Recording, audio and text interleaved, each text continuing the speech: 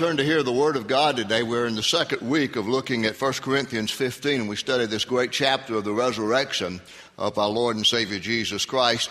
And we hopefully learn some lessons as to how we apply that to our life and what that resurrection for us means today.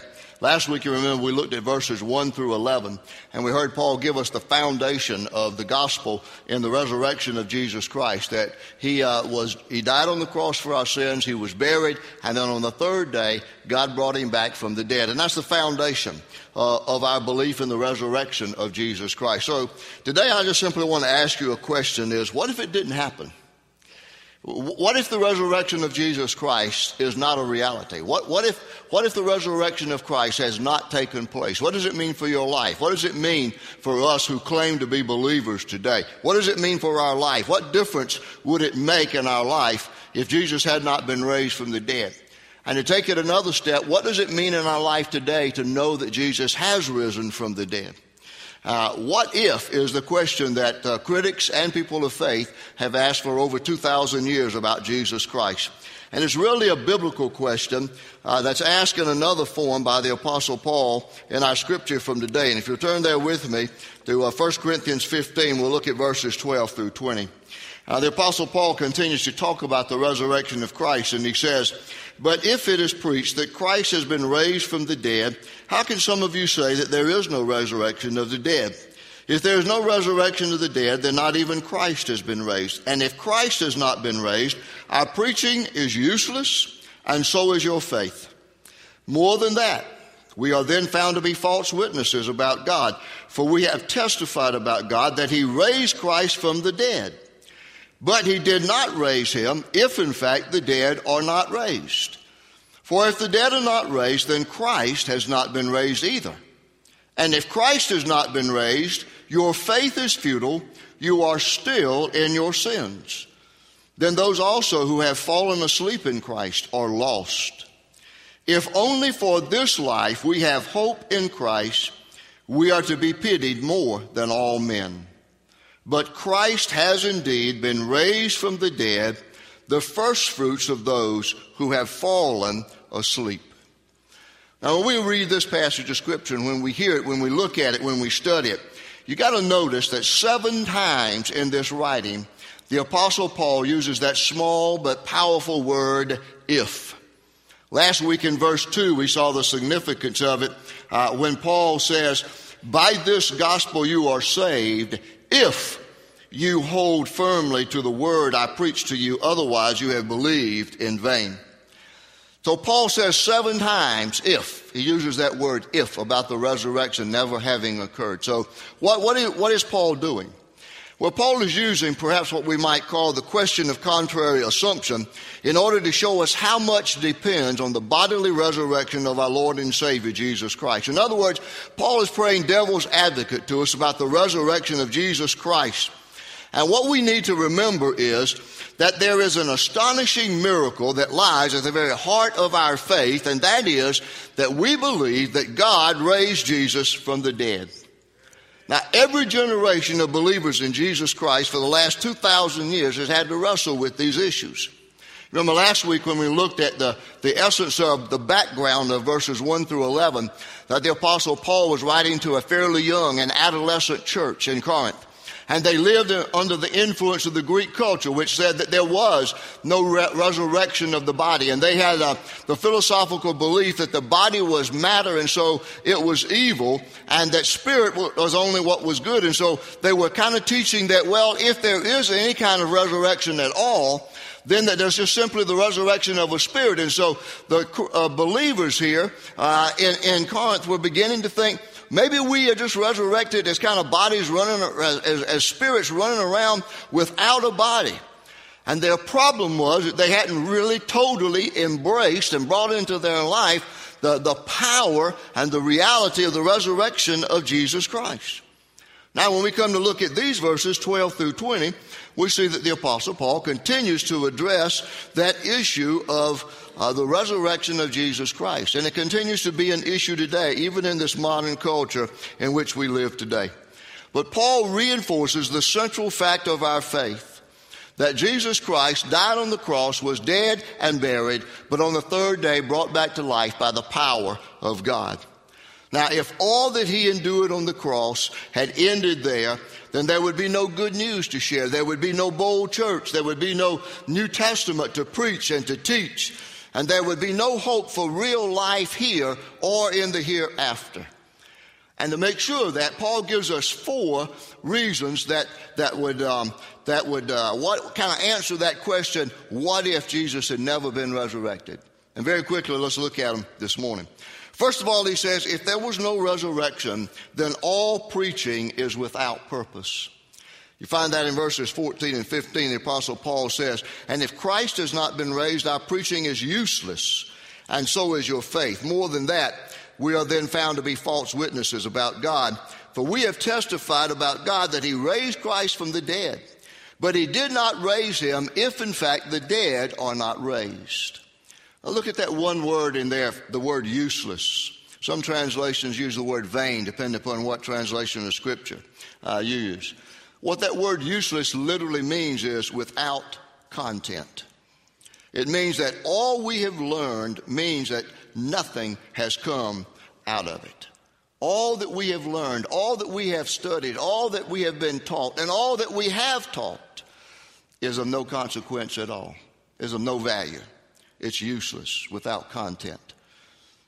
Paul says that if there is no resurrection, then all preaching is without purpose.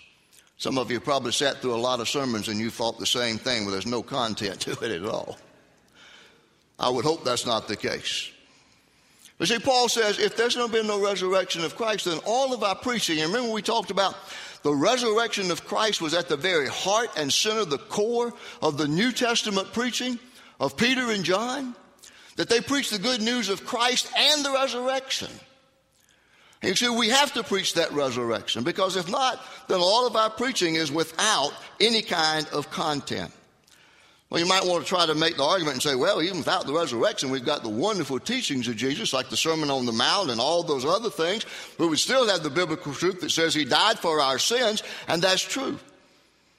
But it would not really have a great significance for our life, because we would not know if the death of Jesus on the cross satisfied God's demand for the justification of our sins, and whether God had accepted the sacrifice of Christ and what that would mean in our life. And that would mean then that all of our preaching would indeed be in vain. All of our teaching, all of you who go from here to teach a Sunday school class, all of you who go to sit in a Sunday school class, all of that would be vain, would be repetitious, meaningless. Nothing's coming to you if the resurrection of Christ was not a reality. And you see, the reason is because the gospel is founded upon that death, burial, and resurrection of Jesus Christ. And he underscored that in verses 3 through 4, as we looked at last week. You see, without the resurrection, Jesus could not have conquered sin, death, and hell. And the good news that we proclaim today would actually be bad news. If there were no proof that Jesus had been brought back from the dead, then there is no proof about all of his claims being true. Jesus said, I'm the resurrection and the life. He said, I'm the way and the truth and the life. And none of that would be true if Jesus Christ had not been brought back from the dead. And the bottom line, the consequences of that would mean there'd be no need for any churches. There'd be no need for any Bible study classes. There would be no need for any seminaries, Southeastern, Southern, Southwestern, or any of them, if Jesus Christ had not come from the dead. There wouldn't be any need for any Christian bookstores, because you would not have a gospel to proclaim. And the Billy Graham Evangelistic Association might as well close the doors. Why? Because without the resurrection, all preaching has no purpose. Now, the second thing Paul says is this: if there is no resurrection, then our faith is without forgiveness. Look at what he says in verse 17. And if Christ has not been raised, your faith is futile, you are still in your sins. Now, the important word there is the word futile. It's different than the word useless. The word futile means that it produces no results. Now, how do we come to understand that? Well, it's like a promise with no fulfillment. It's a trip with no destination. It's a story with no end. It's a seed that produces no crop. It's a dream that never comes true. It's a company that has no product. I say, when we look at our culture today, there are various religions from which you could choose to commit your life to, or to bring into your life thinking that it would add value to your life. And the more diverse our population becomes, with more people coming from foreign and distant lands and bringing their strange faith with them, their strange religions, there are more challenges in our culture today. And as we prepare to minister then to people who have confused beliefs about how our sins are dealt with, and how we choose a religion or a faith that makes a difference in our life, then you simply have to ask them one question. Out of all the religions that you might be considering, ask each one of them, how does this religion deal with the issue of sin in my life? Because see, the Christian faith through the resurrection of Jesus Christ is the only religion, if you want to call it a religion, or the only faith-based value that can assure you of the forgiveness of your sins.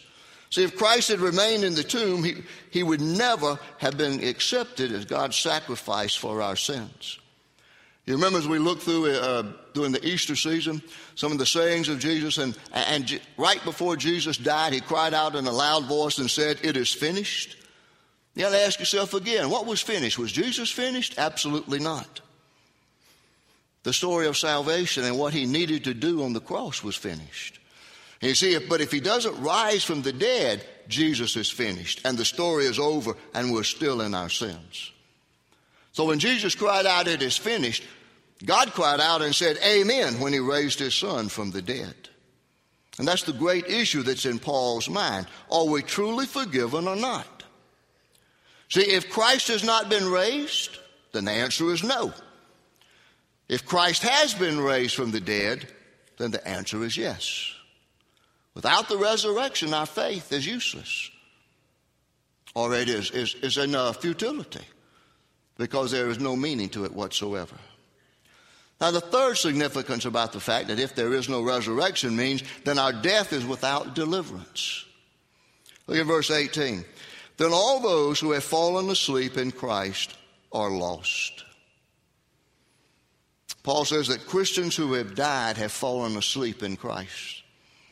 And the Greek phrase there for fall asleep is the word from which we get the word cemetery. And the word cemetery in the beginning had a distinctive Christian name which meant the place of the sleeping. And that's the beautiful image that the Bible portrays for us, that death is a reality, but we can call it sleeping because we know that there is a day of resurrection that you eventually get up. When you go to bed at night, you eventually assume you're going to get up at some point in time. You're going to wake up. When you take a nap, you're going to get up at some point in time. Therefore, when we are dead and we're placed in the ground to wait the day of resurrection, we do so with a hope that we're going to rise again. And that's all based on the actuality of the resurrection of Jesus Christ. Many of you, and especially since February, we have stood beside the grave of many people that we have loved. And we have committed them into the ground to wait the day of resurrection, believing in our heart that their eternal spirit is already gone into the presence of God, because to be absent from the body is to be present with Christ. But we also do so with a strong and steadfast hope in the resurrection of Jesus Christ, that they will rise one day and that we too will meet them. Paul says in 1 Thessalonians 4, we believe that Jesus died and rose again, and so we believe that God will bring with Jesus those who have fallen asleep in him.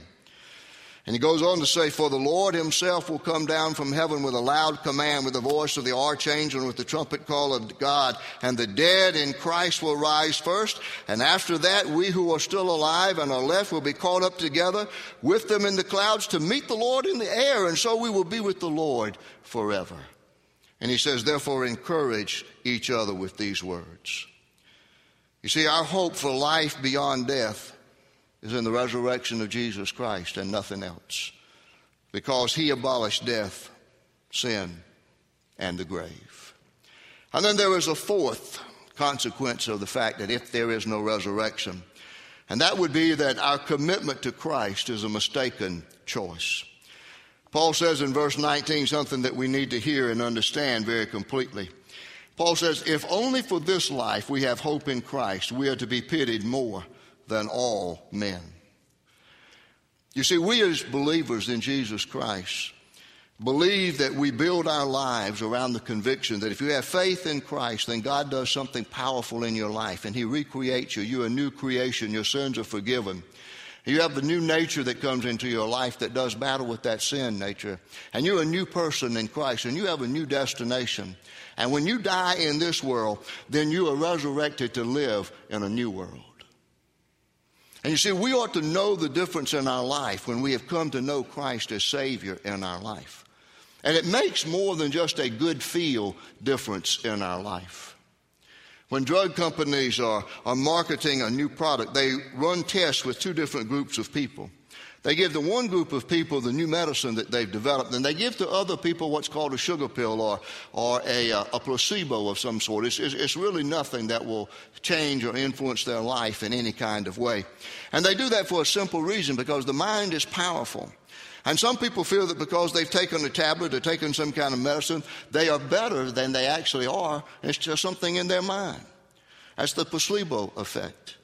Now, if Jesus had not been raised from the dead, then our faith and our life is no more than a placebo life. Now, what does that mean for us when we carry it forward? It means that all of our Bible study and the knowledge that it's given to us and the spiritual growth really is just something that we dream up. It means that our worship is void of any kind of truth and reality about worshiping in spirit and in truth, and we don't have a living Savior to praise. And it means that everything that has been brought into our life of value from our faith in Jesus Christ, who conquered death and the grave and sin for us, is of no consequence whatsoever. It means that what we do in times of worship here just kind of help us to feel good. The songs that we sing put a little lift into our spirit. And the fellowship and friendship we have with other Christian believers just helps us along a little bit in life. But in reality, there's been no change in our life. There's no power in our life to bring about that change. And certainly then there is no hope in our minds, that heart, that we could ever be resurrected to a new life. Now you think about Paul writing these words. You know, I think he must have done it with passion, because his own autobiography, as we read it in the New Testament, particularly in Acts, tells us he paid a high price for following Christ. On 5 occasions, he was beaten 39 lashes.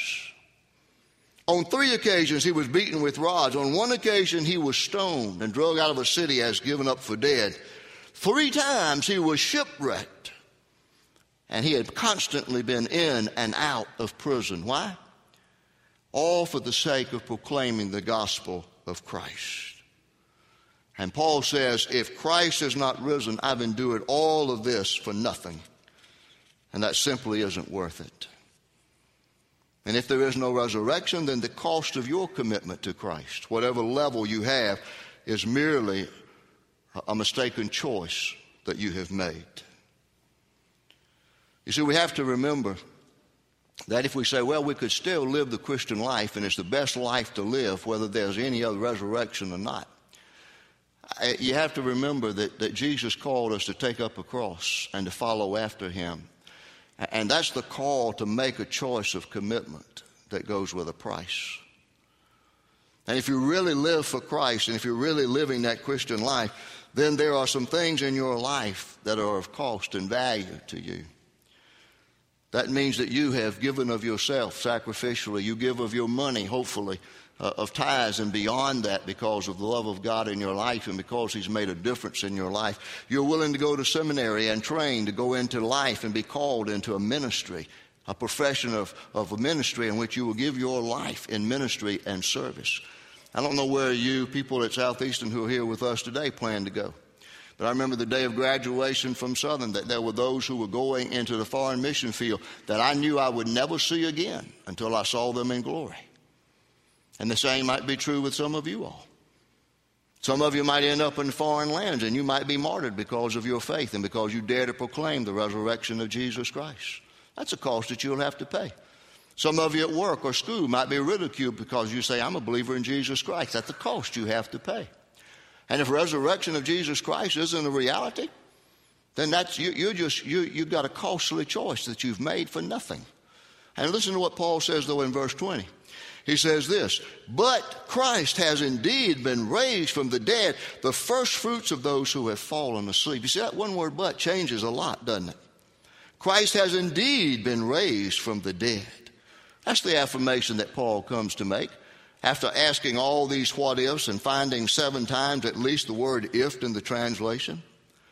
Because you see, if Christ has not been raised from the dead, then Christianity falls apart and we would all be the most miserable people in the world. But the reality is that the tomb is empty. Jesus Christ is no longer there. He lives in the power of a new life, and he is alive to make a difference in our life. And to whatever level you choose to follow after him, that is the choice that you make and the cost that you pay because you believe in the resurrection of Jesus Christ. And that brings about the fulfillment of everything that God sent Jesus into this world to accomplish. That he would live the perfect life, that he would die as the perfect sacrifice for our sins. He would be dead and buried, but then brought back to life on the 3rd day by the power of God, and his resurrection will validate everything that he is, everything that he said, and everything that he will do in the future. That's why Paul says to us in verse 58 as he concludes this chapter, he says, then let nothing move you. Always give yourselves fully to the work of the Lord, because you know that your labor in the Lord is not in vain. You see, the resurrection of Jesus Christ is a reality that makes your choice of faith one of value and not a costly mistake. Let me close with this story. Story is told of an indoctrination meeting that was held in Soviet Union before the fall of communism. And the speaker for that day, with all of the people gathered before him, said, in conclusion, there is no God. Jesus Christ never existed. There is no such thing as the Holy Spirit. The church is an oppressive institution, and the church is out of date. The future belongs to the state, and the state is in the hands of the Communist Party. And then he went to dismiss the meeting when an elderly Orthodox priest stood on the front row, and he asked a simple question. He said, may I say 3 words? And rather reluctantly, the communist leader agreed to do so. And the Orthodox priest turned and lifted his hands, and he gathered the people in his presence, and he said simply, boldly, he is risen. And for a moment there was a pause, and then thousands of voices shouted back, he is risen indeed. And that's the reality of our faith. Jesus Christ is risen. And you know what that means for us at the bottom dollar when we think about it today with all that Paul has mentioned to us? It means that our preaching has purpose. It means that your education at Southeastern has purpose and meaning. It means that our faith does have forgiveness. It means that our death has a deliverance. And it means our commitment to Christ is worth the cost of choice. The resurrection of Jesus Christ is a reality. What if it never happened? You don't have to worry about that because it did. The Bible says so. And it's there that we are challenged to make our choice. My prayer and hope for every one of us is that we'll make the choice to claim Jesus Christ as Savior and believe in the resurrection to experience that transforming power in our life now and the transformation that will come when he comes to claim his church. Father, we bow before you today and we lift up voices filled with faith and praise because of Jesus Christ and his presence in our life, all of that through the resurrection that you brought about through your own power. So, Father, as I pray today, I pray that decisions will be made as we share our faith together in Jesus Christ, resurrected from the dead by the power of God, and that I'll make a difference in our life, and there will be those who will commit their life to Christ as Savior. And there'll be others who will come to love you more deeply, more sincerely, more clearly, and who will come and follow after you with any decision that needs to be made. Father, we pray it in Jesus' name. Amen. We sing the hymn of invitation. That's always an invitation for you to make public spiritual decisions. Transfer of letter, promise of your profession of faith, baptism for you as you believe in Jesus Christ, whatever you need to do. As we stand and sing hymn 439, Jesus, I Come.